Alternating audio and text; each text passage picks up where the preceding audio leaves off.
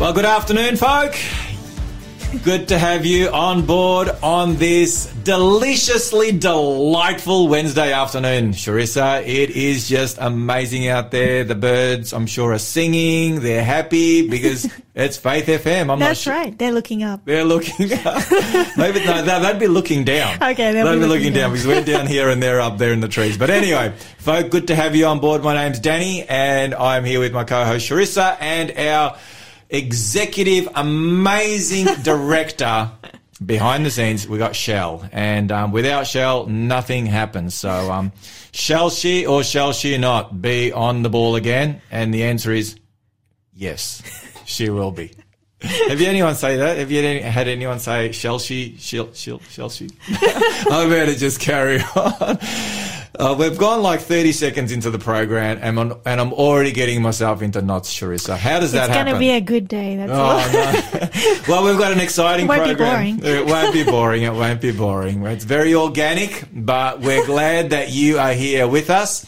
Wherever you are listening from, in Australia or elsewhere, we just want to give you a big warm welcome to Looking Up, the program that airs each and every week where we focus on the soon return of Jesus. And in case you're wondering, where on earth did they come up with that phrase, looking up, for their program? It comes from Luke 21 verse, Sharissa? I just know it's Luke 21. 28. Luke 21, 28, where Jesus says, when you see all these things come to pass, look up, because your redemption draws near. And so we're going to be taking a look at some of the things, once again, that are clear indications that Jesus is drawing very near. His coming is literally at the doors, as Jesus said, even at the doors. But before that, we do want to give you our phone numbers so that you can contact us if you so choose. And you've got a question, prayer request, or a comment or anything, feel free. Those numbers are 0491 064 669, 0491 064 669, or 1800 324 843. That's 1800 324 843. They're our numbers to get in touch with us for any of those things. Also, today, we were going to have some special guests, Sharissa, but they weren't able to make it, were they? They couldn't, unfortunately. They couldn't, but they're still special. They're very special, and God willing, they'll be here next week. Absolutely. So this week, we're going to be dealing with what we were going to deal with next week, which is Israel in prophecy. That's a huge subject, Israel in prophecy. That's what we're going to be dealing with today. So I hope and pray that you can join us. Hope and pray you've got a Bible handy. If you're not on the road and driving, pull out your Bible, pull it out on the phone, and you'll be able to join us in that. So we're looking forward to our fantastic time together. In the meantime, sit back and you're going to listen to Chris Rice, Oh for a Thousand Tongues.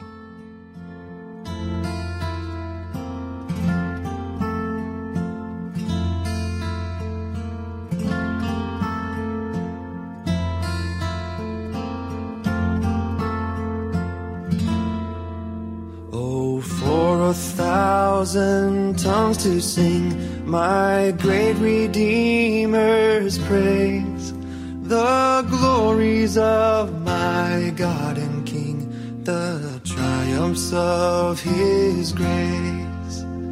And if I had 1,000 tongues, still I could never sing enough.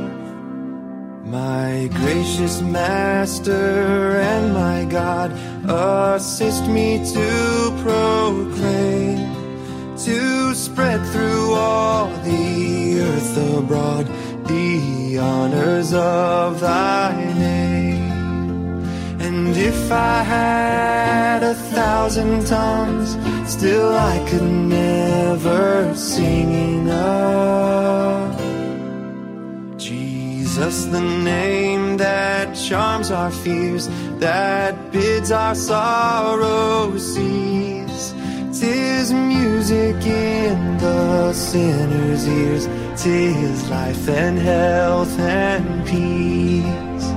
And if I had 1,000 tongues, still I could never sing enough.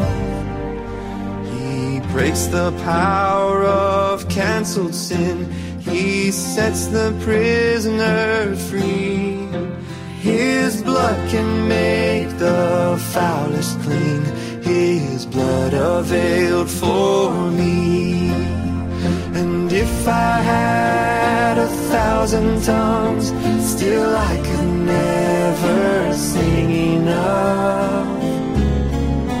Hear him, ye deaf, his praise ye dumb, your loosened tongues employ. Ye blind, behold your Savior come, and leap ye lame for joy. And if I had 1,000 tongues, still I could never sing enough. Oh, for 1,000 tongues to sing my great Redeemer's praise, the glories of my God and King, the triumphs of his grace. The glories of my God and King, the triumphs of his grace.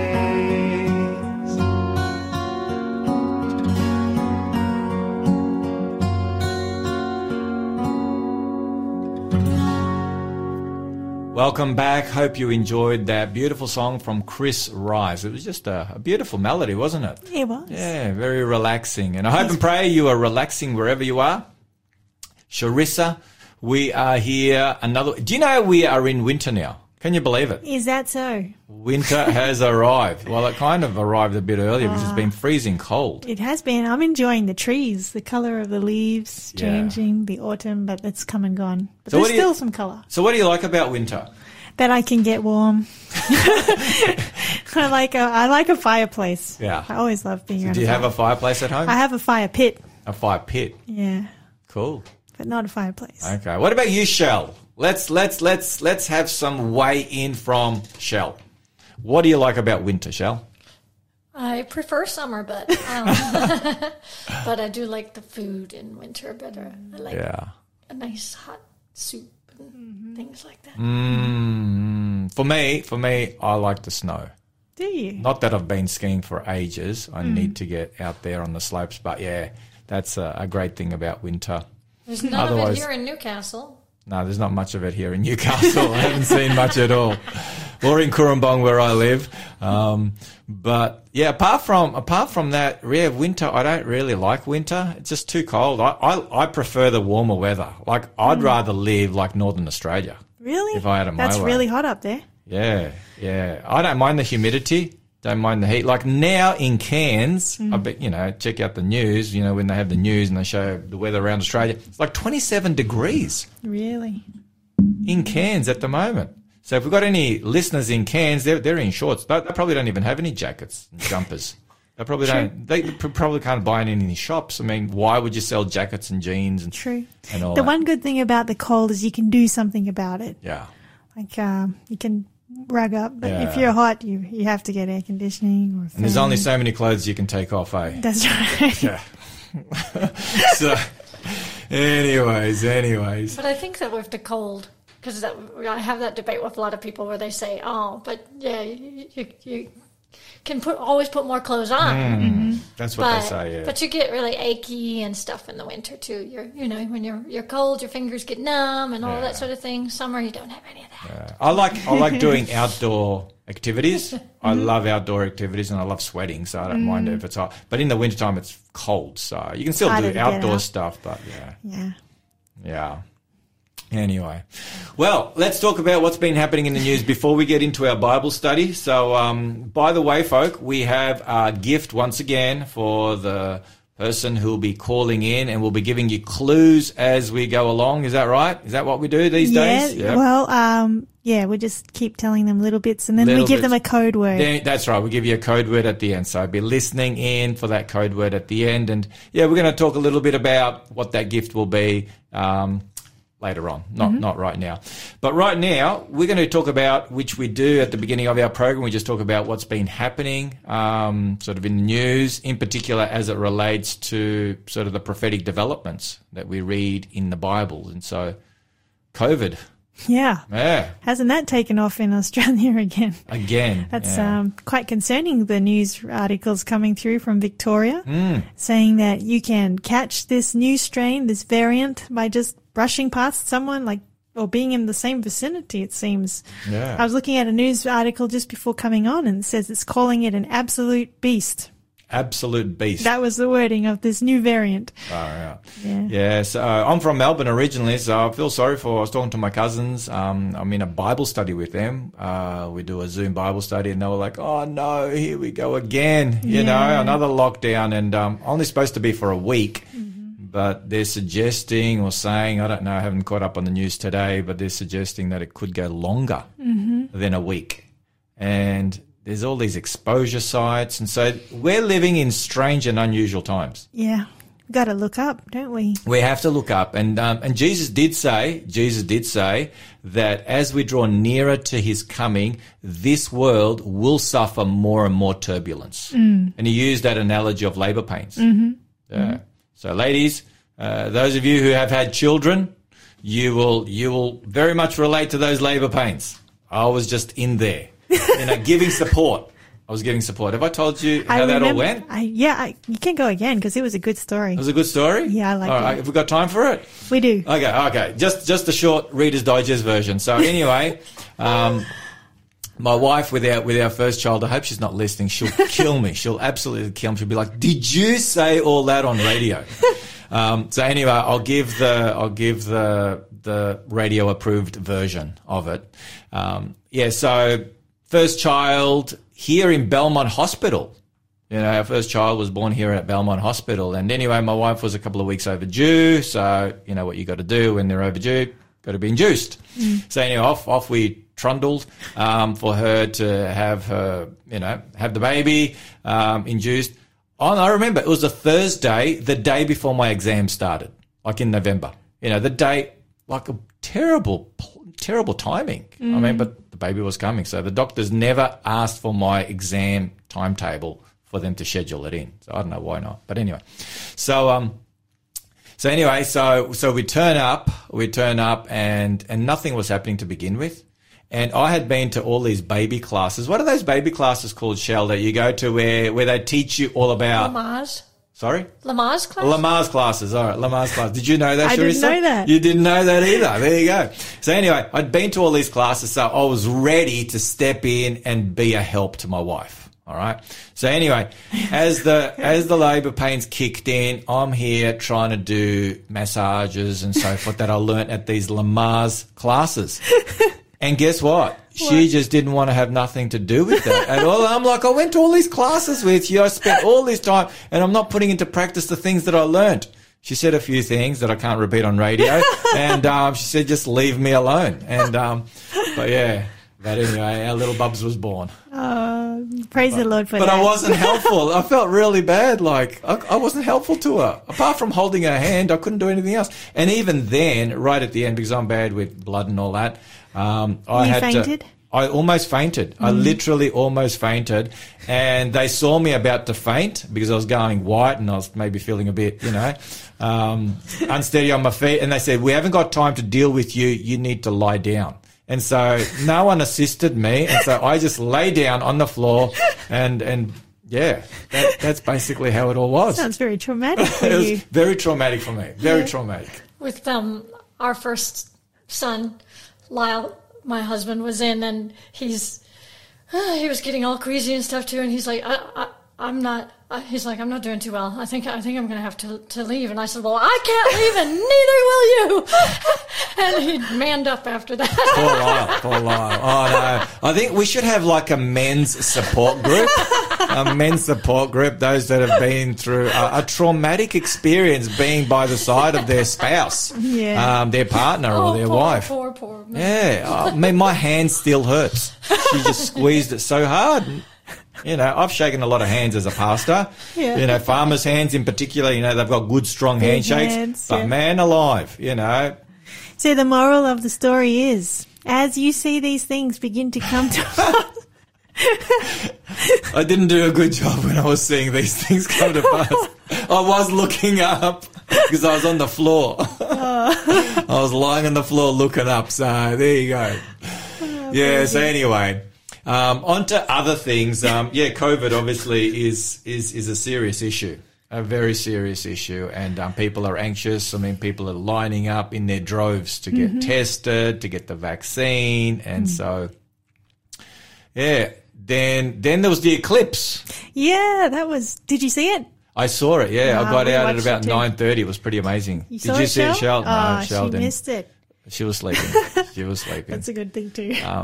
Now you came across something that was a little bit. Oh, it's a bit hard. A bit amusing. Yeah, it's just a bit hard to explain on radio though. It was, if it was a flat Earth eclipse, Yeah. you would have seen the moon, and then you would have seen just this flat line crossing the moon.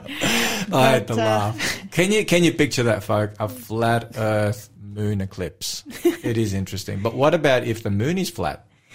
Well, now you just Then you can have a proper eclipse. Then you can have a proper That's eclipse. true. If they're both flat. You have this flat line in the sky. Exactly. All right, we better move on. So that happened this week, and that was interesting. What else did you have in the news? What else did I have in the news? Well, not so much in the news, but there's a lot of things going on from a religious Significant. yeah, religious significance, and when it comes to sort of, religious rights, I guess you could call them, and, how things are changing. So I received an email, I think it's a weekly or whenever it comes out, I'm not sure, from this lady. Her name is Kiralee Smith. And she puts out a newsletter or an email where she talks about what's sort of happening, called Binary. She's got, and I think you get that email as well. I do. And anyway, and on there, it was just interesting to see some of the developments. Like, for example, in Scotland, a 29-year-old law student, female law student, is being disciplined or reprimanded or being seriously discussed with by her university for simply saying that women can have children and men can't have children, and women have sexual organs that enable them to have children that men don't. And so she's a law student and she's not even able to express her opinion. Wow. That's in Scotland, a 29-year-old law student. So it's incredible, that people are not able to share the biological truth. And I mean, she's not sharing anything that's false. She was just sharing the truth and sharing her views and her opinions, and she was pulled up from that. Another one that I came across was there's this cowboy movie. Where the young daughter living at home wants to be a boy and believes she is a boy. And so her father takes her away from home. Mum and dad kind of separate. I think they're separated anyway. He comes and he sort of basically, they plan. She goes out through the window and off they go riding on horseback, through the United States, wherever this movie is placed. And anyway, the concern was, Hollywood is now jumping on board and looking to, promote this other way of seeing oneself. And so, I think gender dysphoria is just going to continue to grow and grow. And it is. The media is fueling it, The right media now. is fueling it, yeah. Normalizing it and so forth. And the mother is seen. The mother is not keen for this in the movie. Like I just saw the clip, the trailer, I guess. The mother was not keen, and she, from the trailer that I saw, she's not really seen in a positive way. She's trying to get her daughter back and so forth. But anyway, so that was really interesting, There's a movie coming out called Cowboy. It's interesting that, a number of psychiatrists in different places are now weighing in on the importance of properly assessing children before these children undergo surgeries that will alter them for the rest of their lives, surgeries that cannot be reversed, that proper counseling take place. And they're saying more and more now that, a lot of these confusion issues, if I could use that word, are resolved and sorted out, by children as they go through. And, they may... Puberty sorts out a lot of things. Exactly right. So that's really interesting. And, a final one here, and there's, sort of the list is endless, but one here, once again, from the United States, this Christian college called the College of the Ozarks, suing the Biden administration because Joe Biden put out an executive order, I guess you could call it, where trans individuals at universities can pick and choose which dormitory they stay in and which, obviously, bathrooms and so forth they use. And This is a Christian college saying no, girls, females use female dormitories and bathrooms, and males, use their own. And they can be fined now. They can be fined and suffer the consequences of not allowing them to do whatever even though they're a Christian college, and they're saying this is going against our Christian convictions, and where is religious freedom for us to practice our faith in harmony with the Constitution? This is in America? This is in the United States. Yeah. Wow. But so interesting. It's things normally start off in the US. Yeah. In the Western world, and then they eventually, they catch the cold wheel sneeze. That's exactly right. So anyway, we're living in interesting times, and, holding on to God's truth and God's ways is so important, and we need to stand by God's word. And need to do it in a loving way, but we need to stand by God's word. Well, we've got the news coming up. We've got some music, and then we'll be back with our Bible study.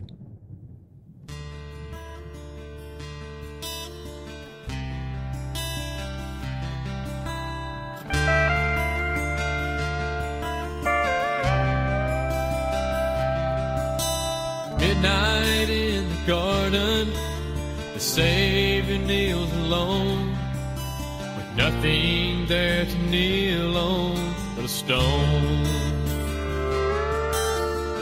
The light from the Father is slowly growing dim, covered by a dark cloud called sin. Sleeping in the dark lay Peter, James, and John. They were told to watch and pray, but they sleep on. He says, wake up.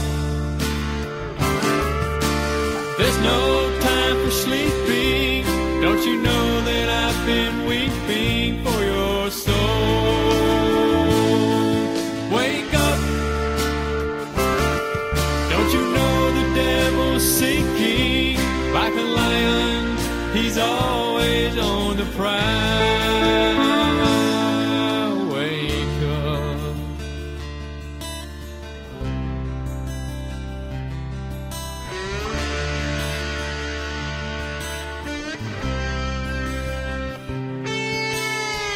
Blood, sweat, and tears now fall to the ground as the life of the Savior's poured out. And soon in the distance he hears the screaming of a crowd as Judas from within the church sells the Savior out. The Master says, "Him seek ye, surely I am he." And lightning flashes in his eyes, they fall at his feet. He says, wake up, for I know why you've come, and there's no way to shun the cross. Wake up, it's time not to be going, forgive them for they don't know what they've done. Wake up.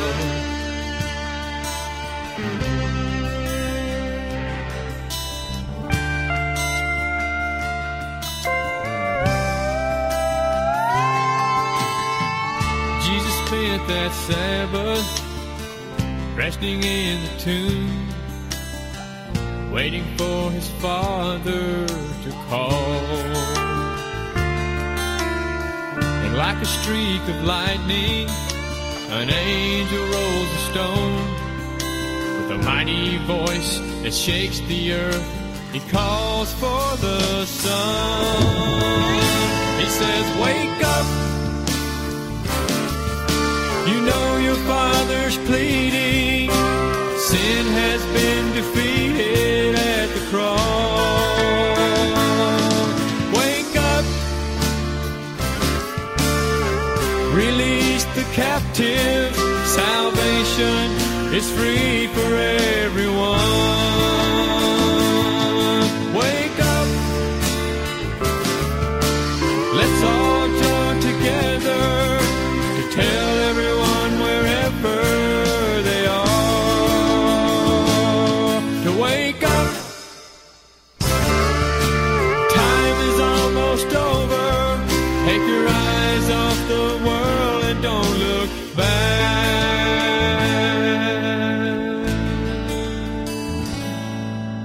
It's time to wake up.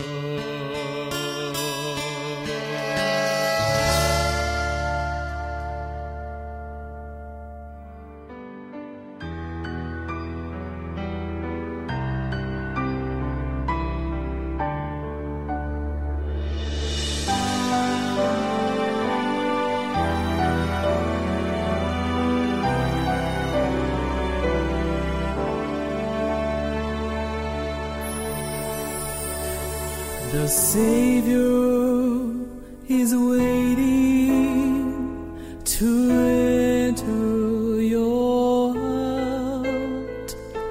Why don't you let him come in? There's nothing in this world to keep you apart.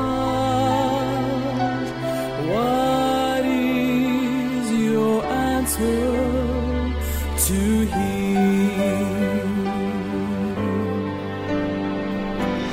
Time after time, he has waited before, and now he's waiting again to see if you're willing to open the door. Oh, how he wants to come in.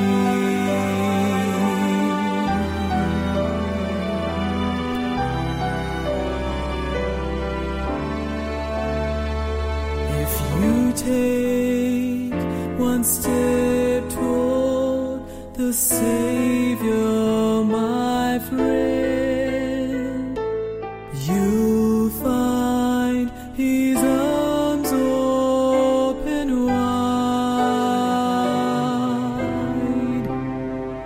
Receive him, and all of your darkness will end. Within your heart he'll abide.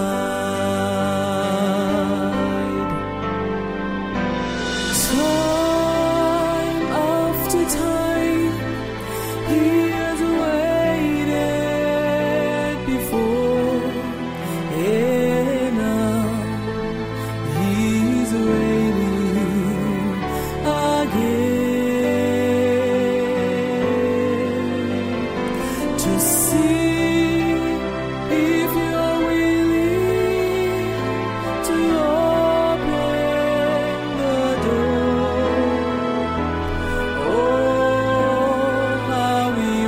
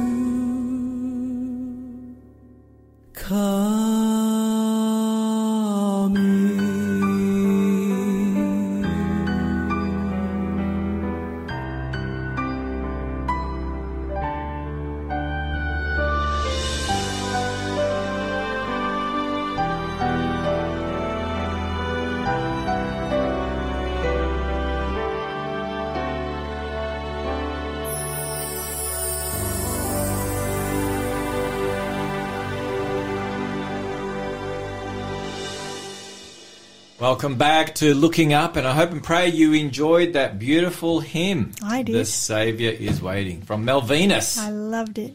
A beautiful song, sung in a very beautiful way. Melvinus. Has she put out a CD? She does, yeah. She does have a CD? She has one. 2. She's got 2, Shell tells us. Fantastic. Now, Sharissa, what is our giveaway I'm so glad you asked. this week? It is going to be a book, and this is a book that everybody's going to want to get their hands on, but it can only go to the first person or the third person who calls or texts us. And the title of the book this week, that's our free giveaway, is called What Kind of Power Is This? And I'll be giving more clues as we go throughout the program, but just to whet your appetite, the miracles of Jesus demonstrate the kingdom of God in action, and they give us a sneak peek into what his kingdom will be like. More about that in this book. Fantastic. And we'll be giving you the code word at the end of the program when we invite you to call in. So don't call in right now, but you'll have the opportunity to do that at the end of our program. Now, before we get into our Bible study, Sharissa, we're going to be looking at Israel in prophecy. This is a very interesting subject. Yes, a very big one. Big one. It is, one. and it's an important one indeed, because there's so much going on in the Middle East. And especially in the last few weeks, we've had a war going on there in the Middle East. So a lot of Christians in particular have their eyes on Israel, and sense or believe or understand Bible prophecy to be leading in that direction. So we want to take a look at what the Bible has to say. But before we do that, Sharissa, a little birdie called your husband, Justin, he shared with me that you guys at Hamilton Church this coming Sabbath have a very exciting day. We do have a very exciting day. What is so exciting? Well, so in Hamilton, here in Newcastle, we have a special guest speaker coming. His name's Greg Fernance, and he's coming to share his testimony in a brief series called You Turn to Purpose. And as part of that testimony, there's also going to be some baptisms. So if anyone's interested and you're in the Newcastle, Hamilton area, come and join us at 105 Lindsay Street, Hamilton, Hamilton Seventh-day Adventist Church. There's a program Friday night at 7 p.m. and then it continues the next day, 11 a.m. Saturday morning, followed by lunch, and then an afternoon program at 2 p.m. But the baptism's going to be in the 11 a.m.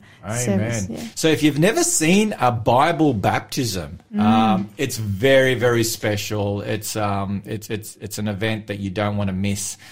And come along. Yeah, they're welcome to come along. So will you guys be even providing lunch? Yes, there's food. There's food. Did you hear that, folk? There is food. That's all someone needed to hear. They'll be there. Anyway, those details were given out, or just Google the Hamilton Seventh-day Adventist Church and you'll be able to find it. So that's really exciting. And there's an individual by the name of George who is getting baptized, and he is a regular Faith FM listener. In fact, this is how, my understanding from what Justin told me, it was through Faith FM, listening to Faith FM, that George got to know the beautiful doctrines, teachings of the Seventh-day Adventist Church, and made a decision to be part of the Seventh-day Adventist Church and be part of God's end-time ambassadors. That's right. Sharing the three angels' messages to the world. I think he was listening for 2 years. Wow. All the time. Wow. And then he just walked into our church and said, I want to be baptized. So Justin said he listened from about 4 p.m. onwards. So it's around that time now. Yeah. So George, if you are listening, congratulations. We are so excited for you, brother. And we know it's going to be a very, very special day for you. And there's nothing more special than a baptism. That really is the greatest celebration that we can partake in, baptism. So, Amen. Yeah. All right. Well, we want to take a look at this subject of Israel in prophecy in today's program. Now, as we are all well aware, the Middle East is really, I guess, a place where anything can happen at any time. It doesn't take much for conflict to erupt, sadly, in the Middle East. And just a couple of weeks ago, we had a ceasefire after 10 or 11 days of bombardment and I guess rockets being tossed into Israel from Gaza and the Israelis, bombing certain buildings and sites, and people were killed on both sides. Very, very sad, very tragic, very tragic. So people are asking the question, does the modern state of Israel still have the same blessings attached to it that ancient Israel did, in particular in Old Testament times? Good question. So that's a question we're going to explore. People are wondering, is there any significance to, interest in rebuilding the temple? Rebuilding the temple, this would be the third temple, because the first two were destroyed, the first time by the Babylonians, the second time by Titus under Roman rule in 70 AD. Will there be a rebuilding of the third temple there on the Temple Mount, where the third holiest site of Islam currently stands, the Dome of the Rock? Now, that would create a lot of trouble. A lot of trouble if that was even, and so people are wondering, and so we want to take a look at this subject of Israel in Bible prophecy. So I know you've done a bit of study in this space this week, and I've been looking into it this week. So we hope and pray you have your Bibles handy, because we want to take a look at this subject, and we want to discover whether end-time Bible prophecy, in particular, the Battle of Armageddon. Many have heard of the Battle of Armageddon, and it's spoken of in Revelation chapter 16, there in the context of the sixth plague. Will the Battle of Armageddon take place there in the Middle East? Many Christians today believe, yes, indeed, it will. So many Christians have their eyes focused on Israel, and in particular, that entire region there. It's interesting that under the Donald Trump administration, Sharissa, the United States moved its embassy from Tel Aviv to Jerusalem. And that got a lot of people excited. Created a lot of tension, and people died. There were protests from the Arab contingent there in Jerusalem, in Israel, and so forth, who just felt this was so inappropriate. It needed to remain in the more neutral venue there in Tel Aviv, the capital of Israel. And so, so it's quite interesting. There's a lot there. So I don't know what you want to share before we move into our Bible study. I'm ready to look at the Bible. I'm happy with your assessment there of the situation as it is. So let's take a look. And the first thing we're going to do is we're going to take a look at where that name Israel comes from. So the first scripture is in Genesis chapter 32. But before we go to Genesis 32, as always, Sharissa, we need to pray. Yes. We need to ask the Lord to guide and bless our Bible study. So would you like to offer a prayer? Let's pray. Our Father in heaven, thank you so much for your word, and thank you for the fact that we can ask you to help us understand it. And as we study, we just invite the Holy Spirit to speak to our hearts and bless us here in studio and all of our listeners who join us. In Jesus' name we pray. Amen. Amen. All right, so here we go. This is the first time this word Israel appears in Scripture, is here in Genesis chapter 32, and it's in the context of Jacob, who is about to come face to face with his brother Esau. Yep. Now, he has been away from home for about 20 odd years, and that was because he had to flee after deceiving his father into giving him the birthright that belonged to the firstborn, who was Esau. And so he's been told that Esau is coming with 400 men, and 400 armed men, and so Jacob he's he's thinking this could be it. This could be it. His brother is angry. He wants to take revenge. And so he goes to pray. So let's pick up the story. So we're in Genesis 32, and let's pick up the story in verses 9 to 11. Do you want to read Genesis 32, verses 9 to 11? Sure. The Bible says, Then Jacob said, O God of my father Abraham, and God of my father Isaac, the Lord who has said to me, Return to your country and to your family, and I will deal well with you. I am not worthy of the least of all the mercies and of all the truth which you have shown your servant. For I crossed over this Jordan with my staff, and now I have become two companies.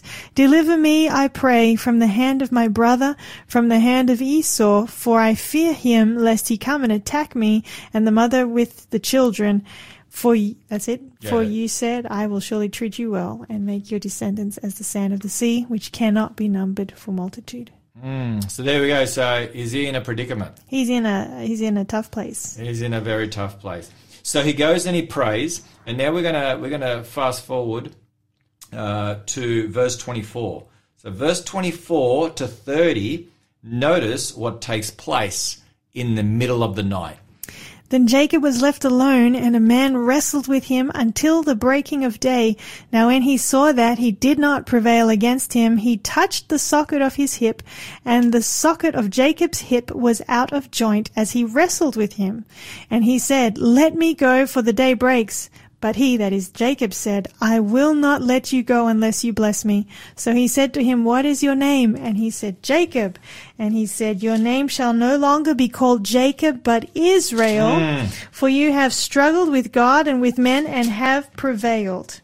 And that, Then that's the name right there. There we have it. So the first time that name Israel appears in the context of this angel, capital A, so this is Jesus Christ. This is the pre-incarnate Jesus Christ. Yep. And he changes his name from Jacob. What does Jacob mean? Jacob meant deceiver, and that was an appropriate name to give him, given how he tried to deceive his father into giving him the blessing of the firstborn. He's a crook. Yeah. Yeah, a deceiver. And so instead, he now has the name Israel, which means Overcomer. or also it means Prince of God. So we have this individual, Jacob, who now is renamed Israel. And so we begin with one man, and that then becomes the name of the nation that is birthed from this one man. Because as we know, Jacob had 12 sons. Yep. And a daughter, Yes. Dinah, so then we have the nation of Israel.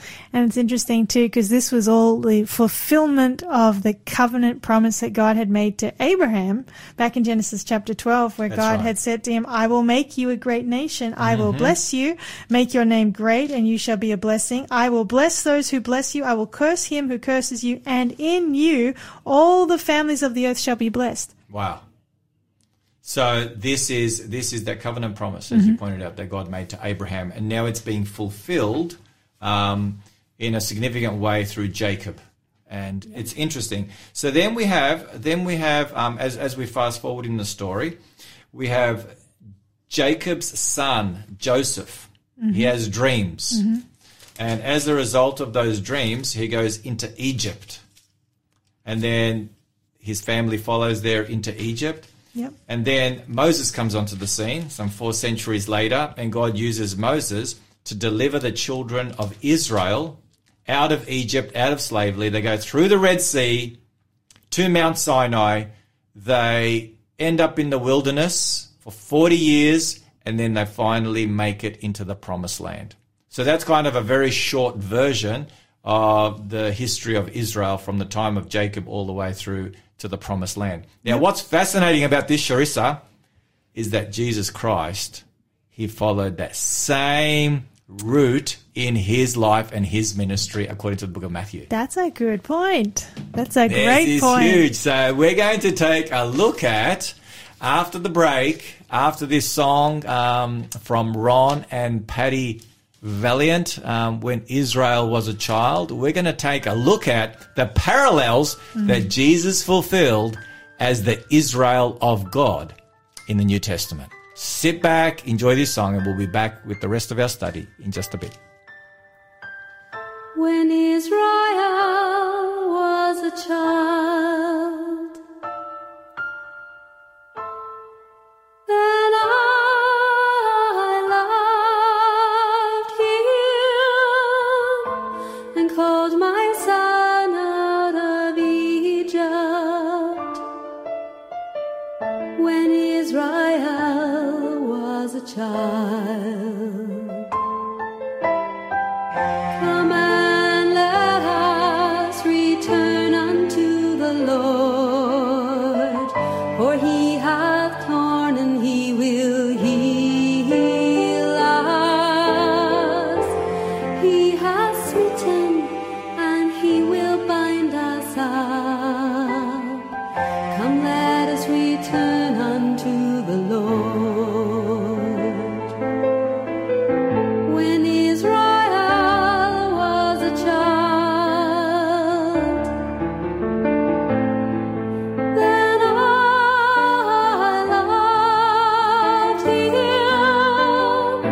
and called my son out of Egypt. When Israel was a child,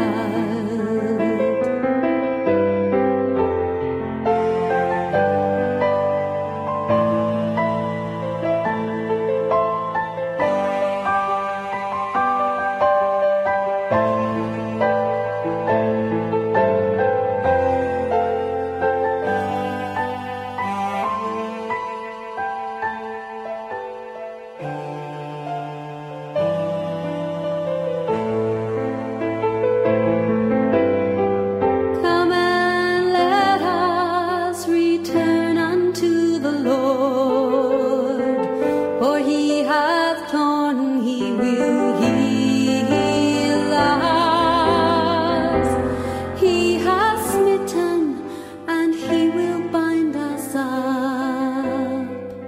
Come, let us return unto the Lord.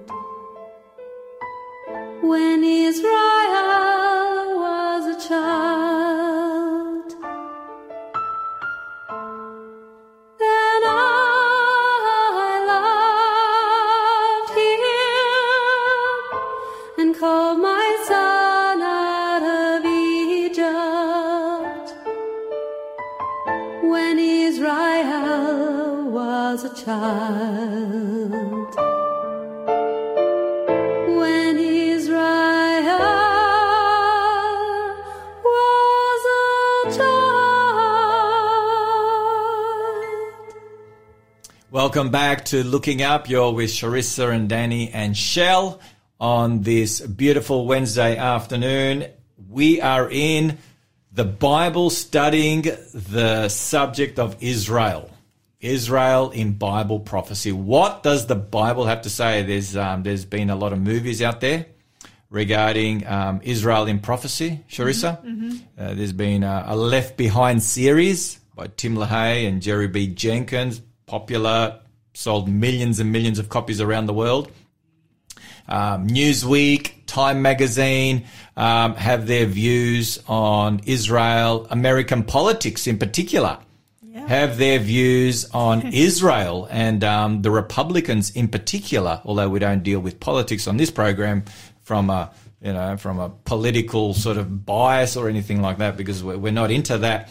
But certainly the Republicans, especially under Donald Trump, they were very pro-Israel in a lot of their policies. And as I pointed out earlier, moving the U.S. embassy from Tel Aviv to Jerusalem, which caused an uproar amongst the Arab world. So today we need to know what the Bible has to say, because the popular idea is that Israel will be the center of end time Bible prophecy. And so we need to find out whether that is true or not. So I probably need to just give some background as to why so many believe that Israel is part of end time Bible prophecy, and that Israel today is fulfilling the prophecies that God gave through, the Old Testament based on Israel, especially in the book of Ezekiel, chapter 34 to 36, I think, or 36 to 38. Some in the book of Isaiah as Yeah, well. there is. So we want to take a look at why that is, and we'll give some more. We'll give some more information regarding that. But after World War II, I think everyone's aware that during World War II, some 6 million Jews were killed, by the Nazis, by Hitler and his Nazi companions. They were exterminated. That was the aim, to exterminate the Jewish nation. So not for the first time. You remember during the time of Esther? That's right. Yeah. Haman? Yes. Haman desperately tried to exterminate the Jewish people. Yeah. And God intervened. Yeah, God intervened. So after World War II, when the dust had settled, the United Nations, together with the British, who at that time sort of ruled over Palestine, the United Nations, they decided to give the Jewish people the land of Israel, to give that to them, I guess, based on, everything they'd suffered during World War II. It was horrendous. And so this was a way for the world not only to acknowledge, their suffering and their pain and what had taken place to their people during World War II, but also to give them an opportunity of a fresh start and to rejoin the world. So this was really the first time the nation of Israel was recognized in this way by the world political leaders since 70 AD, when Jerusalem was destroyed by the Romans. So that was it 1948? Yes, 1948. Yep. 1948, when they came into the land of Israel, where they are now. Obviously, some of the Arab nations, like Egypt, that surround Israel, like Egypt, Syria, Jordan, and Iraq, were not very excited about that. And so in 1949, we have a war that breaks out. Some of these Arab nations came in and they fought against the Israelis, and the Israelis, they prevailed. I'm not sure if they had the Americans backing them at that time to the degree that they would be backed today. I'm not quite sure about that. But so they won. That was in 1949. So they'd arrived in 1948. The war erupts in 1949. So the Arabs really didn't want them there.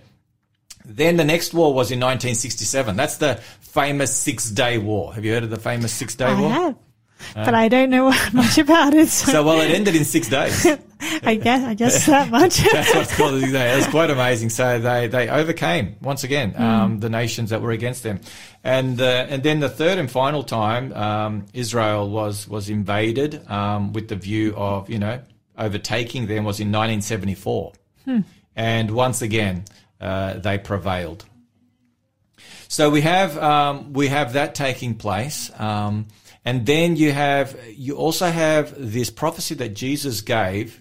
If we could go there, to Matthew 24, it's the parable of the fig tree.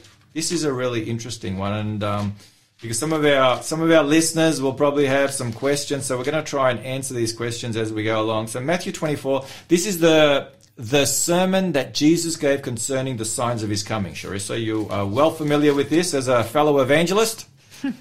Yes. Matthew 24, where Jesus gave signs that would relate to not only the destruction of Jerusalem and its temple in 70 AD, but also to the end of the world. So he put these signs together as a tapestry. And then towards the end of that, after he had shared the signs of his coming, if you want to read from verse 32 and verse 33, verse 32 and 33 of Matthew 24.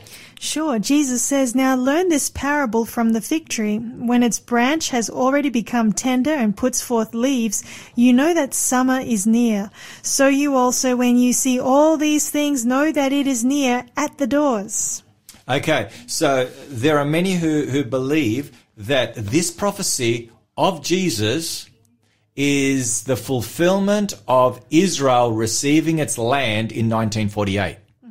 And that means Wow, that's interesting. we are nearing the end. When you see this taking place, Jesus said, you know that my coming is near, even at the doors. That's why they're waiting for the fulfillment of end-time prophecies in Israel. Mm-hmm.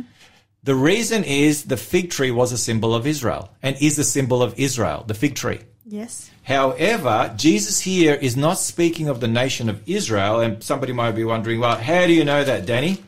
Well, if we go to the parallel passage in Luke 21 verse 29, you discover that Jesus here is speaking of not only the fig tree, but all the trees. Okay, he's giving a sign that will help us to know when his coming is near based on what's happening in all the trees. You want to read Luke 21 and verses 29 to 31.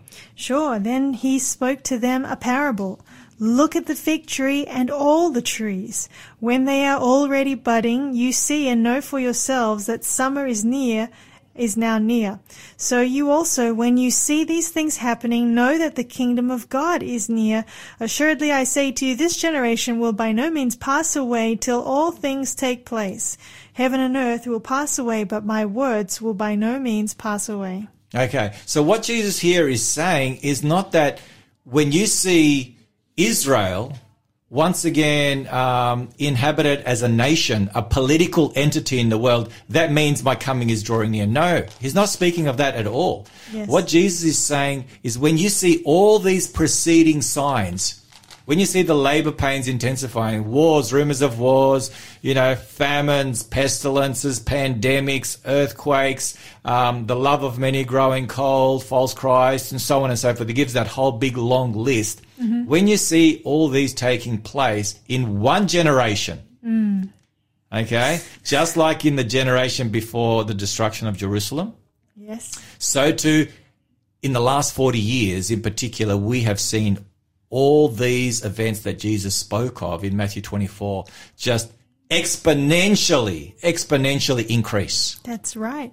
You've been telling me that as we've been on this show that you've never seen this convergence of all the signs in all the economic, natural, political, spiritual world all happening at once. Religious world, social world, just everything. It's all the convergence. I've never seen it before. So interesting too that the fig tree thing comes right after our signature verse. Yes, it does. It does. Look up. It's straight after that. And so the fig tree and all the trees. So what's the point Jesus is saying? He's saying when you see them budding, you know that summer is on its way. We know that. It's an illustration. It's an illustration to tell us when we see all these signs taking place that his coming is. So it's got nothing to do with the nation of Israel. That makes total sense. After World War II, taking on board, the role that it currently has. Does that make sense? Makes sense to me. All right, very good. So we're just letting Scripture speak for itself. So hopefully that answers that question on Israel and the fig tree, because that's a big one. Okay. That's a big one. All right, so now let's take a look at, it's interesting, we won't maybe go to, or maybe we do, Exodus 4:22 and 23. And when Moses comes before Pharaoh, notice the language that he uses here. Exodus chapter 4, verses 22 and 23. This is significant because this will relate to Jesus Christ. All right. Here it is, Exodus 4, 22 and 23. Then you shall say to Pharaoh, thus says the Lord, Israel is my son, my firstborn. So I say to you, let my son go that he may serve me. But if you refuse to let him go, indeed, I will kill your son, your firstborn. Okay, so here, Israel is in the context of a son. And that's the nation of Israel. That's right. Spoken of as a son. Interesting. Very interesting language. So now we're going to go to Matthew chapter 2. Matthew chapter 2, and we're going to discover incredible parallels between Jesus Christ and the nation of Israel. This is just phenomenal, incredible, folks. Just you're going to have to put your seatbelts on. This is just incredible. So Matthew chapter 2, verses 13 to 15. Sharissa, do you want to read that for us, please? All right. I'm enjoying this Bible study. This is amazing. It's only going to get better. Can't wait. Here we go. Matthew 2, 13 to 15. Now when they had departed, behold, an angel of the Lord appeared to Joseph in a dream, saying, Arise, take the young child and his mother, flee to Egypt, and stay there until I bring you word, for Herod will seek the young child to destroy him. When he arose, he took the young child and his mother by night, and departed for Egypt, and was there until the death of Herod, that it might be fulfilled which was spoken by the Lord through the prophet, saying, Out of Egypt I called my son. Oh, have mercy. Ding, ding, ding, ding. Ding, ding, ding. Now, this is a direct quote from, not in Exodus, but the words are directly taken from the book of Hosea. Hosea chapter 11, verse 1. Hosea chapter 11, verse 1. And so, but you have that out of Egypt I called my son. Now, check this out. Check this out. I've made note of this. So let me just make sure I don't want to miss any of these points out. You have, in the Old Testament, okay, you have a man named Joseph who had dreams. In the New Testament, you have a man named Joseph Who has a dream. who has a dream. You have Joseph in the Old Testament being led into Egypt Yes. after his brothers sold him to the Ishmaelites, his cousins, by the way. You have Jesus going into Egypt because Herod is trying to take his life. You have you have the nation of Israel being called out of Egypt. Okay? You have Jesus being called out of Egypt. Amazing. Amazing. Carries on. Keeps going. You have the nation of Israel passing through the water, through the Red Sea. Yes. You have Jesus passing through the water at his baptism. Yes. He's baptized in the River Jordan to begin his ministry. Oh, I can see where you're going next. You can see where are we going next? To the wilderness? Yes, to the wilderness. Jesus goes, and how many days does he spend in the wilderness? 40 days. How long did the children of Israel 40 spend? years. 40 years. All right, it gets even more exciting. When Jesus was tempted by the devil, what book did he quote from? Oh, Deuteronomy. The book of Deuteronomy. The book of Deuteronomy, which is a word. The word Deuteronomy means, the second reading of the law. Jew is two. Nomos, not nomini, or nomos. That's the law. The second reading of the law. And then you have Jesus after the wilderness experience and after the temptation. Where does he go? To the Mount of Blessing, Yes. to the Sermon on the Mount, and he expands on the 10 Commandments. This is the new Sinai. This is the new Sinai, which we have the children of Israel in the old Sinai. And then you have Psalm 80 verse 8 speaks of a vine out of Egypt, and Jesus said in John 15, I am the vine, you are the branches. So Jesus here is fulfilling all the promises that were made to Israel. He is fulfilling them. He is overcoming where the nation of Israel That's right. fell and failed. Ah, that's a beautiful It's phenomenal. way of putting it. It is absolutely phenomenal. So that's an incredible parallel between Jesus Christ and Israel. And so we're going to go to some music, but we're going to come back with some more after this beautiful song, Jesus in You by Kate Hollingsworth. Jesus in you invites me to higher thought and purer motive. Thank you for being a surrender vessel, pointing me straight to the Lord. The written and living word. In Christ we find freedom that I never had or thought possible. Fully know we find rest at the deepest level, safe in His love for us. In open we give the highest of praise. It's freedom to explore next to you, appreciate and share all the same page. God's preparing His bride to be of one mind. We have and are growing in the righteous, loving mind of Christ.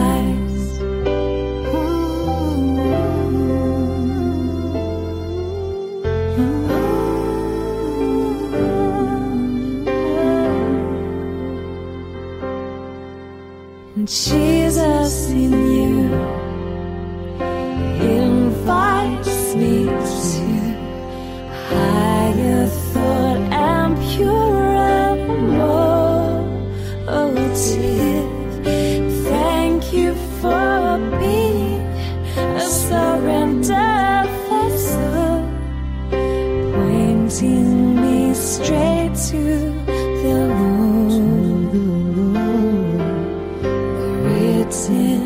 And living word. It's freedom to explore next to you, appreciate and share on the same page. God's preparing His bride to be of one mind.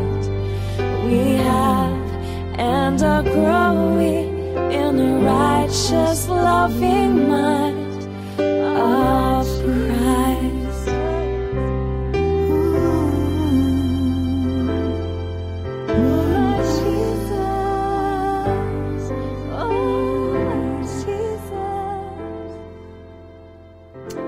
Jesus. You are with Charissa and Danny and Shell on Looking Up, and hope and pray you're having a blessed time through this Bible study as we're taking a look at the biblical role of Israel, in particular as it deals with end time events. And we're trying to see if there is any connection between ancient Israel and the modern state of Israel today being at the very center of end-time Bible prophecy, Charissa. Yeah, I'm really enjoying this study. And just before we had that song, we were just laying some incredible parallels between Jesus and the experience of Israel coming out, the nation of Israel coming up out of Egypt and their whole experience. And on that note, I should just probably give a quick plug for the upcoming book that is a free offer for the first person and the third person who calls or texts us today. It's called What Kind of Power Is This?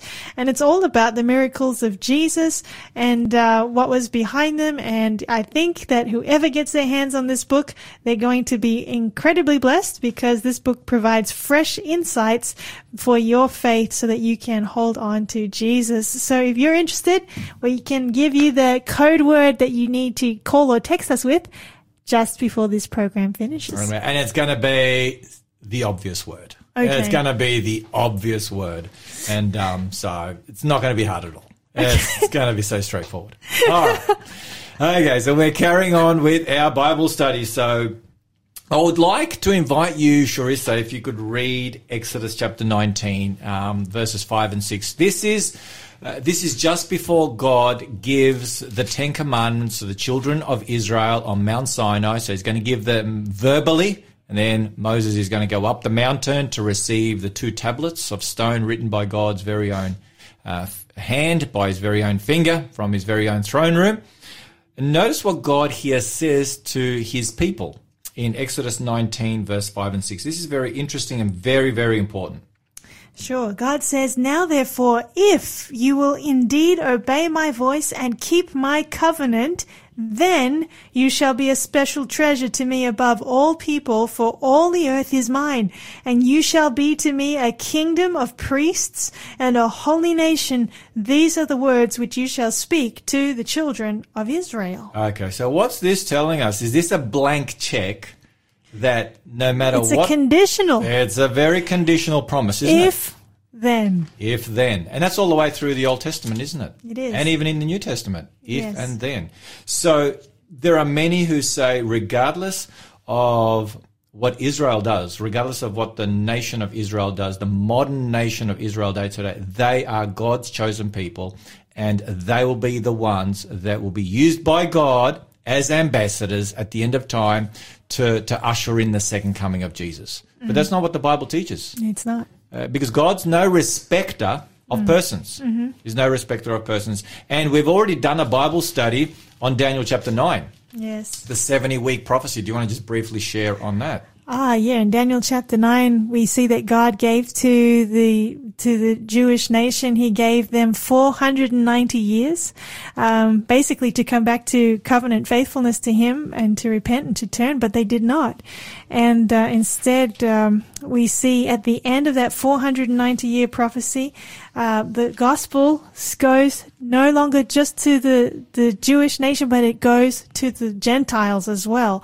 And that was something that we see happening in the New Testament. That's right. After the stoning of Stephen, then we have Paul, Saul, raised up as like an apostle, and he's preaching all over the place to everybody. Yeah. Absolutely. That's a very good summary. Before we take a look at what the New Testament has to say about Israel, because we're going to discover that the New Testament speaks of two Israels. There are two Israels. There's an Israel after the Spirit, and there's an Israel after the flesh. Okay. So we're going to find out about that. But before we do, Jesus gave two parables that I am aware of. There could be more, but two very clear parables. And that is, and we won't take the time to read them because they're lengthy, but I'd encourage those who would like to read these, just make note of these references. The first one is Matthew 21, verses 33 to 45, and it's the parable of the vine dressers. And Jesus here is speaking to his people. He's speaking to his nation, and he's saying that if you continue to rebel, against me, I'm your Messiah. If you continue to rebel, then this nation will no longer enjoy the privileges of being my chosen ambassadors that I so much wanted this people to be. But the message is going to go and be shared, by the Gentiles and by all, all will be. So that's one. The other one is in Matthew chapter 22, verses 2 to 10. And once again, there we have a parable concerning, the Jewish nation, being given one final opportunity. We also have, Jesus, he comes into the temple, a week before his crucifixion, and he clears the temple. And he says, this is my house. This is in Matthew 21, verses 12 and 13. Jesus says, this is my house. You have made it a den of thieves. But in Matthew 23, verses 37 to 39, before Jesus gives the sermon dealing with the signs of the times, he says, your house has been left to you desolate. So very interesting, from my house to your house. Yeah. And so we have a very clear transition here. So that's very, very interesting. Yes, it is. So I don't know if you want to add anything before we move to taking a look at the New Testament to Israel's. Yeah, I think what I have to share may be in line with that. Okay. Yep, go for it. Okay, if you want me to do it now. I was just reading just recently about Simeon and how he, under the influence of the Holy Spirit, he spoke some beautiful words. The Bible says he praised God in Luke chapter 2. And it was just interesting what he said here concerning Jesus. He says from verses 29 to 32, he said, Lord, now you are letting your servant depart in peace according to your word, for my eyes have seen your salvation, which you have prepared before the face of all peoples, a light to bring revelation to the Gentiles and the glory of your people Israel. And so it was just an interesting passage, because here we see that God loves everybody, has a plan for the whole world, but it was through the ministry of Israel that God was trying to reach the world. Here we see that the Savior whom God promised would come through the nation of Israel. It's fascinating, isn't it? And while we're looking at the words of Jesus, I'm reminded of John chapter 1 and verses 11 to 13, and it's fascinating there. What John writes, he writes, he came to his own, and his own did not receive him. But as many as received him, to them he gave the right to become children of God, to those who believe in his name, who were born, now this is the key point, who were born not of blood, nor of the will of the flesh, nor of the will of man, but of God. It doesn't get much clearer than that. It gets very does it? clear. So we are God's children if we are born again. We can be Jews, we can be Gentiles, it matters not. And we're going to take a look at some of those scriptures, especially from the Apostle Paul. But God is interested in children who are not so much children of the flesh. It's not so much what country you belong to, whether you're an Israelite by birth in a physical sense, but are you an Israelite in a spiritual sense? That's right. Nor of the will of man, but of God. So that's what we're going to take a look at. And it's interesting. We won't take the time to take a look at what Jesus said to the religious leaders on one occasion in John chapter 8. People can read that in John chapter 8, verses 37 to 47. They said, we are Abraham's children. That's what the Jewish leader said. We are Abraham's children. And Jesus said, if you were Abraham's children, I'm sort of paraphrasing, you would accept me. I am the Messiah. You would accept me because Abraham, he accepted me and he looked forward to my day. But instead, Jesus says, you're not Abraham's children. And he says something really shocking to the religious leaders. He says, you are children of the devil because they did not accept him by faith. Yes. They said, no, we are physical descendants of Abraham, but they were not spiritual descendants of Abraham. This is such an important subject because if we become part of God's family by faith, then those rich covenant promises that God made to Abraham, we become part of that. Absolutely. By faith. So it's by faith. So that's what we're going to take a look at, what it means to be a son of Abraham. So let's go to some scriptures here in the New Testament from the Apostle Paul. There's a number of them and we don't have time to look at all of them, but we're going to try and take a look at some of the major ones. If you want to take a look at Galatians, we'll start off in Galatians chapter 3 and verses 6 and 7. If you want to read that for us, please, Sharissa. Sure. Here the Bible says, just as Abraham believed God and it was accounted to him for righteousness, therefore know that only those who are of faith are sons of Abraham. Wow, okay, so that's pretty clear, isn't it? It doesn't get much clearer. So we are a son of Abraham. By faith. By faith. Through faith. Through faith. Yeah. And so that's really interesting. Let's take a look at another one. Galatians 3, verses 26 and 29 while we're there. Verse 26 says, for you are all sons of God through faith in Christ Jesus. Verse 29, is that what it was? Yep, all the way to verse 29. Oh, okay. For as many of you as were baptized into Christ have put on Christ. There is neither Jew nor Greek, there is neither slave nor free, there is neither male nor female, for you are all one in Christ Jesus.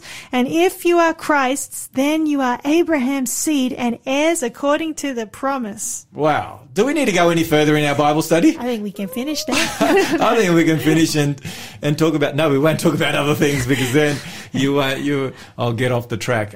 But yeah, can you see how clear it is? It's crystal clear. So just to recap, this is really important. In the Old Testament, we have God raising up an individual called Jacob, yes, who is given the name Israel. Yes. That name then is attached to an entire community, okay, yes, the nation of Israel.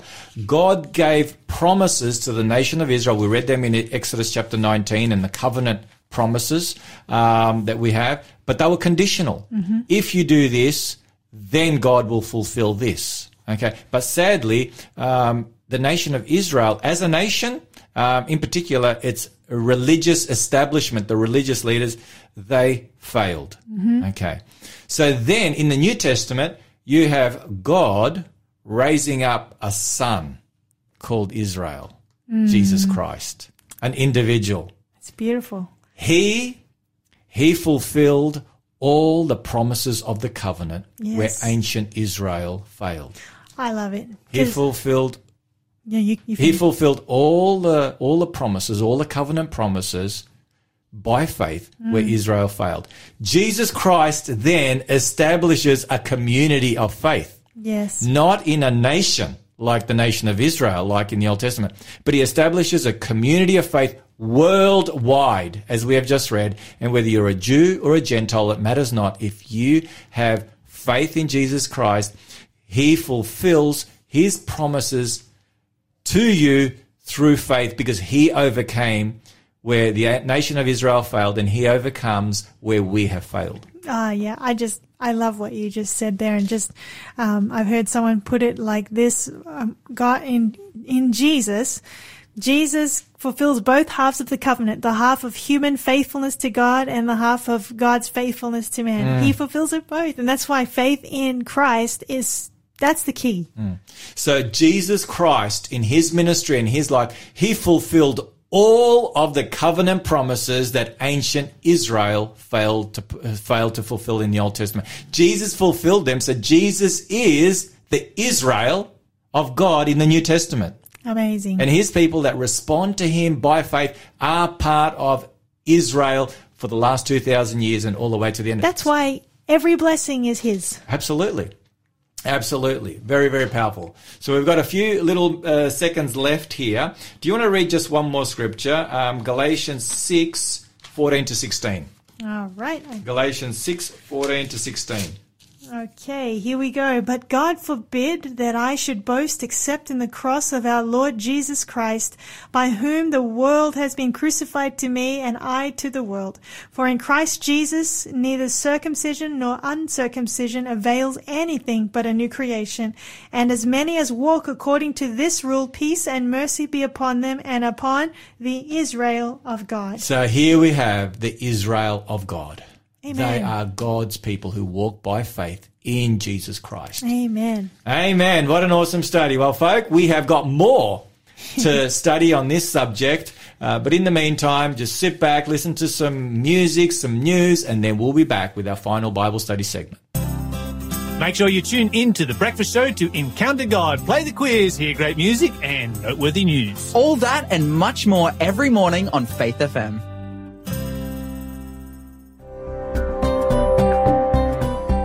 You're listening to Faith FM, positively different radio.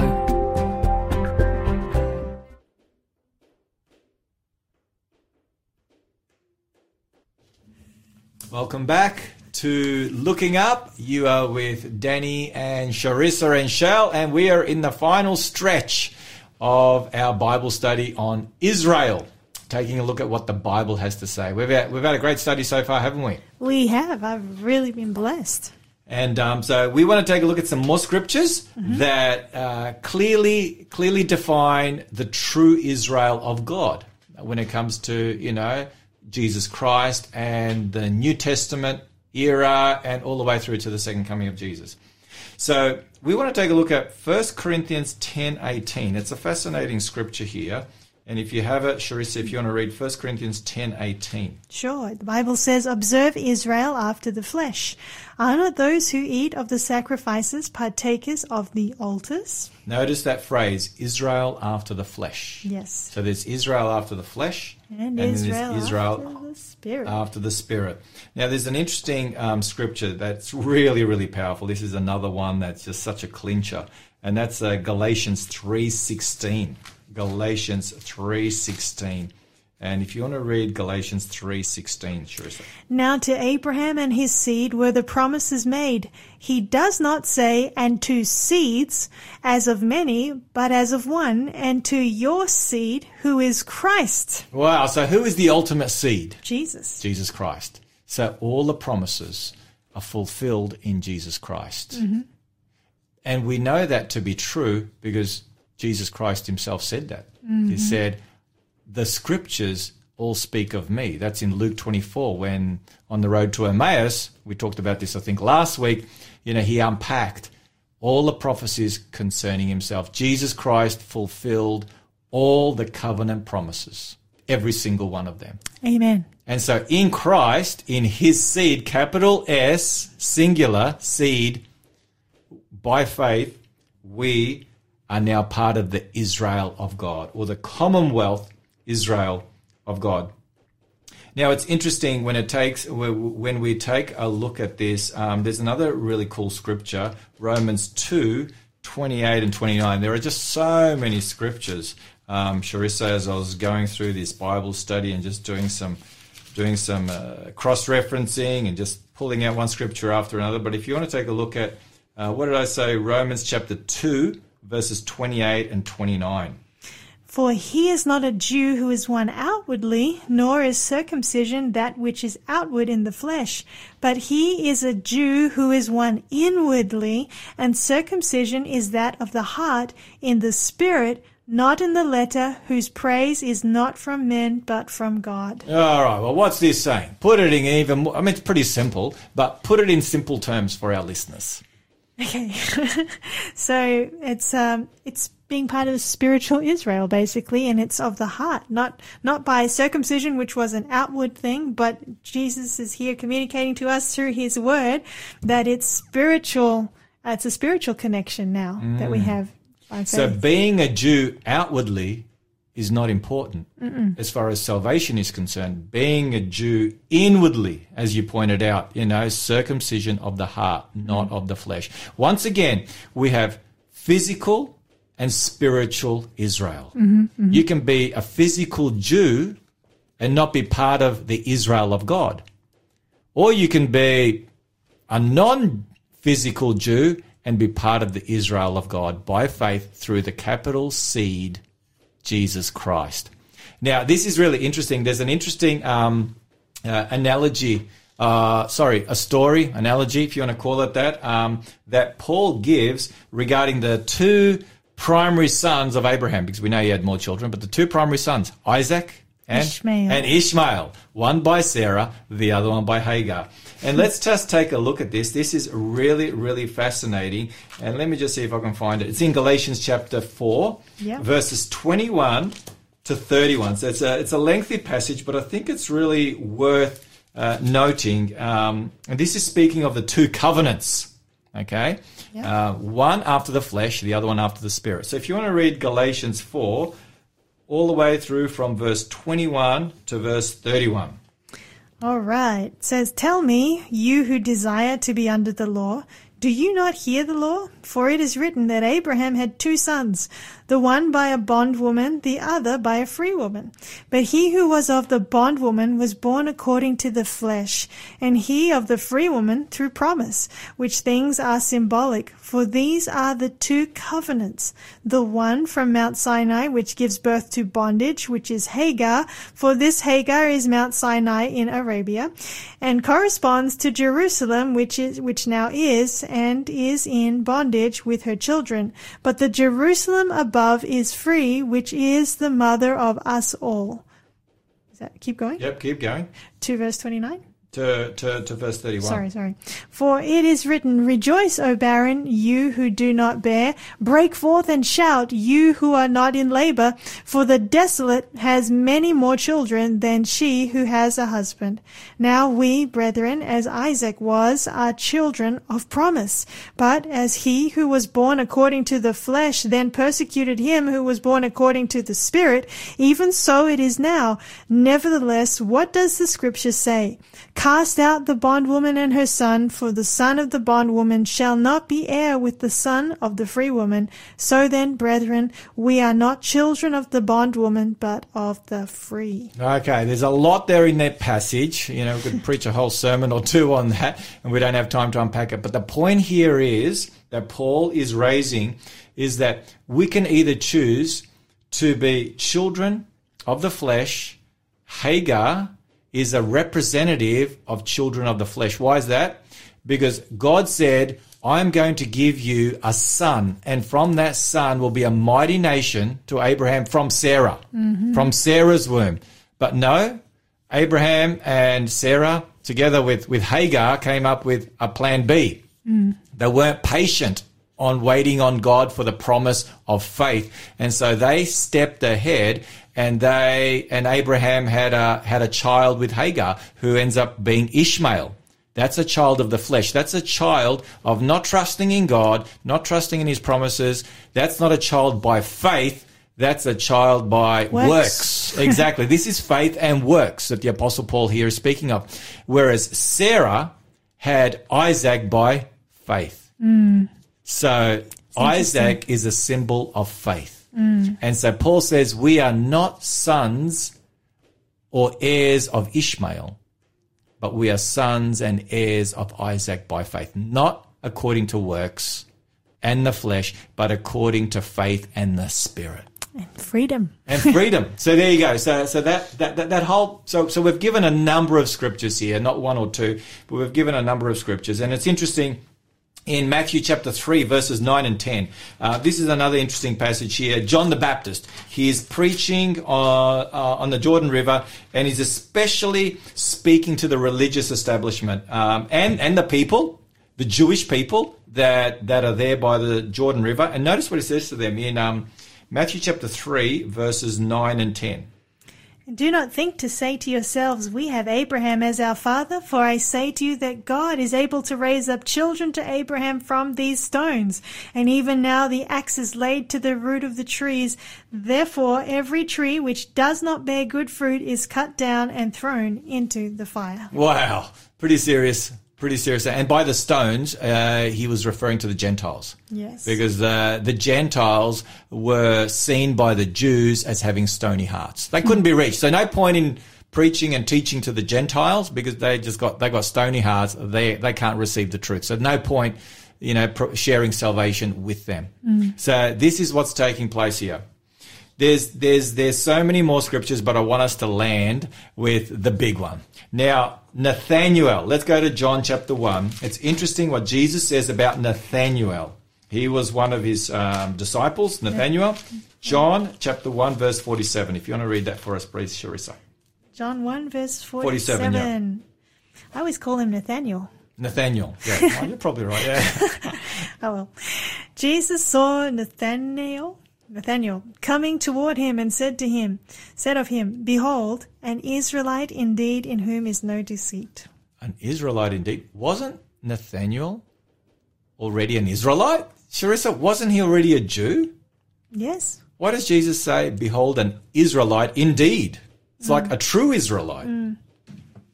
Why would he say that if it wasn't he was an Israelite after the Spirit, not after the flesh? Yeah. It's interesting. It says there was no deceit in him or no guile, depending on what your translation is. Now, notice who else is described as having no guile. Go over to 1 Peter 2. 1 Peter 2, verse 22. 1 Peter 2, verse 22, and if our listeners are going through their Bibles, we've been on a real journey, flicking from one page to the next. To work out in the Word. I like that. Work out in the Word. I like that. 1 Peter 2, verse 22. All right. You who committed no sin, nor was deceit found in his mouth, speaking of Jesus. Yeah, speaking of Jesus. So once again, that same word is used. That word is used 12 times in the New Testament, that word guile or deceit. And here it's used in connection with Christ. One last time, check this out, where this word is used for the last time. Revelation 14. All right, Revelation 14. Oh, we like that chapter. Revelation 14, where we find God's final message of love to the world. Yes. Which is called the what? Three angels' messages. Three angels' or messages. the everlasting gospel. The everlasting gospel. Found in Revelation 14, where? Verses 6 to 12. Verses 6 to 12. So in Revelation 14, we have, in verses 1 to 5, the character described of those who will preach the everlasting gospel in Revelation 14, 6 to 12. And then we have the reward, their reward, and we've got the harvest, the second coming of Jesus in verses 14 to 20. Now, if you want to read Revelation chapter 14 and read, I think it's, read verses 4 and 5. But verse 5 is the key verse, but read verse 4 just to pick up the context. Sure. It says, These are the ones who were not defiled with women, for they are virgins. These are the ones who follow the Lamb wherever he goes.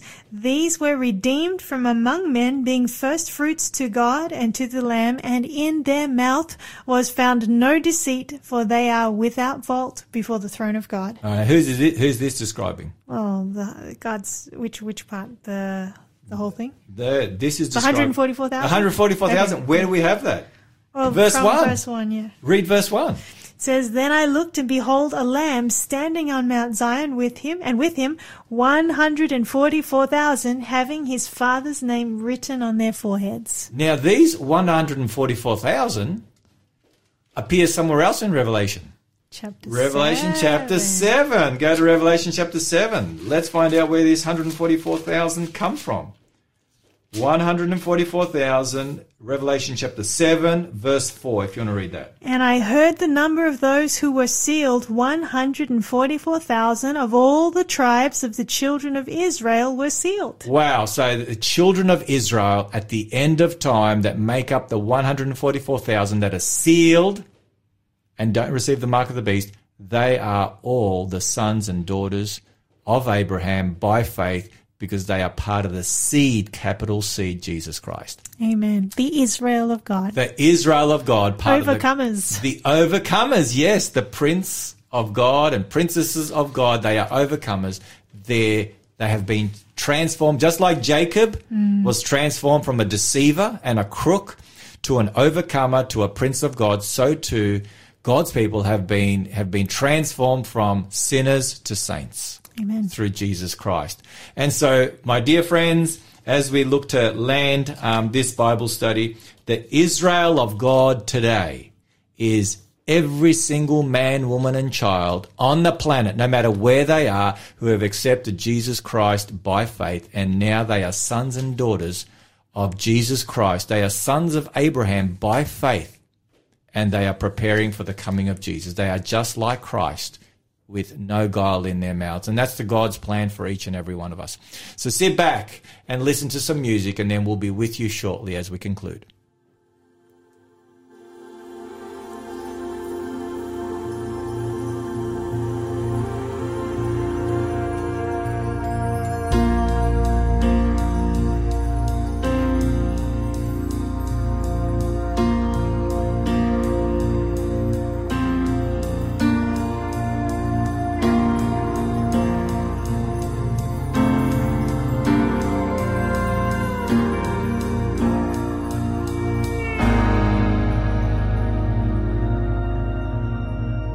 I've got a little bit of Abraham in me, a little bit of faithful inconsistency scattered all along my family tree. Oh, and the roots run deep, and the roots run so deep.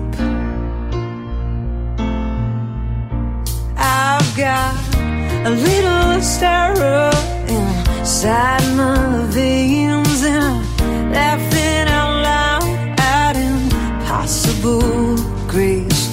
You gave me a word in the heart of a child, but the roots run wild.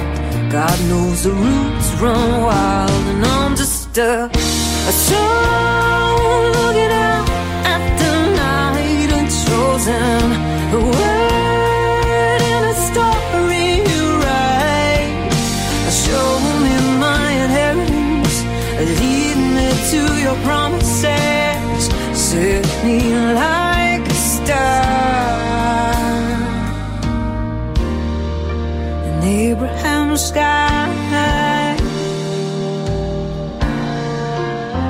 And I'm just like Isaac, and I'm laying it down. This altar is ready to receive my doubt.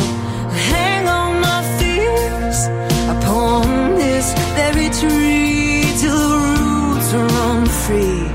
Let the roots run free, and I'm just a soul looking out at the night, a chosen, a word in a story you write. Show me my inheritance, lead me to your promises, set me like a star in Abraham's sky.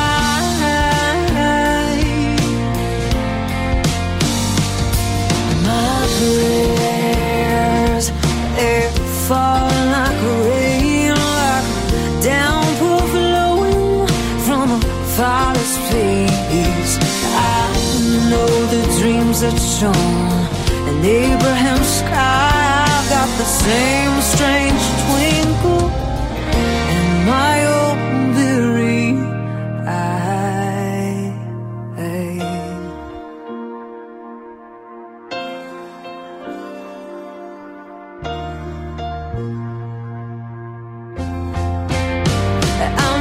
just a soul looking out at the night it's chosen. A word in a story you write.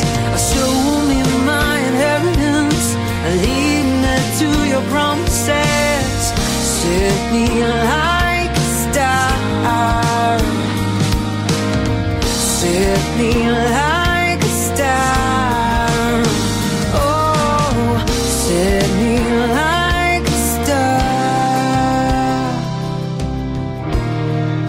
In Abraham's sky, Abraham's sky, in Abraham's sky.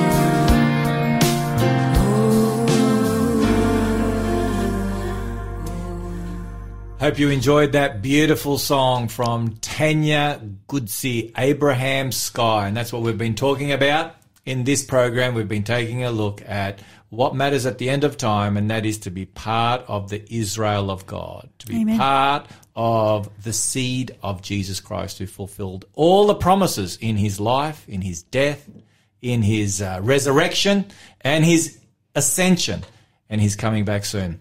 So, Charissa, thank you for joining me again on this epic Bible study. Thank you for leading us through. It's powerful. And before we share with you what's going to be taking place next week, God willing, do you want to lead us through this gift? All right. So, folks, we've been plugging this right throughout the program, but now's the wonderful time when we get to give it to the first person who calls in or texts us. And the book again is called What Kind of Power Is This? By a man named Ray Markham. And it's all about Jesus, the miracle worker. You'll be blessed as you read this book. And so the code word that you need to call in or text us with is, drumroll, Israel. Yay! Oh, thank you for the sound effects there. Israel. If you call or text us on, you can call us or text us on 0491 064 669, or you can call the general station number on 1-800-324-843. You call or text, and if you're the first person or the third person in line who calls or texts us, you're going to get this as a free gift to you. And what was that word again? Israel. Israel, nice and easy. Surprise. So tell us, Charissa, what's taking place next week? All right, so next week we're going to change gears just a little bit, but we're going to have some special guests. It's a family coming in, mum and 3 boys, and they're going to be sharing with us their experience. They're currently on a 40-day media fast. Oh, wow. And they're loving it. And so really looking forward to interviewing them. These are high school boys and primary age boys, and mum's a wonderful lady too. So you're going to enjoy that. And then we'll look at some biblical principles on how we can make wise choices with our media consumption and our technology use. And I think you'll find it to be a different Bible study, but very practical, very relevant. Very relevant, because we're all on devices. That's right. You know, that's life today, devices. So thank you so much for that, Charissa, for organising that. I'm really looking forward to connecting with the 3 boys and their mum and hearing their journey. So what day are they up to now?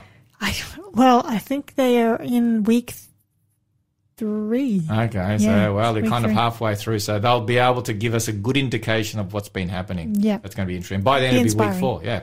Do you want to have a prayer for our listeners, Charissa, and pray for them before we sign off? I would love to. Let's pray. Our loving Father in heaven, Lord, thank you so much for the clarity that your word brings to our lives. We thank you for what we've learnt in our Bible study today, how by faith and through faith we can all be part of the Israel of God by putting our faith in Jesus. Lord, amen. we want to be part of that people, the 144,000 who follow the Lamb wherever he goes. We want to be amen. like that too. And so I pray a blessing on all of our listeners, wherever they may be. May you bless them as they study your word. May you bless them as they take steps to follow Jesus and to put their faith in him. In the hour we live in our world, there's so much terrible things going on, but we are just so thankful that we can look up to you by faith and know that we have hope and assurance and promises of your soon return to hold on to. So Lord, bless us and bless our listeners in a very special way, we pray in Jesus' name. Amen. Amen. Amen. Thank you, Sharissa. Folk, it's been great to have you with us on this Wednesday afternoon. Just a reminder, the Drive Time show from Adelaide will be following us immediately, so stick around and enjoy that. Once again, I just want to thank you, and remember, fear looks around, regret looks back, but faith always looks up. Isn't that right? Yes. Amen. So keep looking up, folk. Jesus coming is drawing near, and love to see you again. Love to hear you again next week. God bless. Bye. Looking up, don't give up, don't give up when there's pain deep in your heart. Keep looking up, don't give up, don't give up should the tears begin to start. With a prayer all your cares he will cast into the depths of the sea. His love is all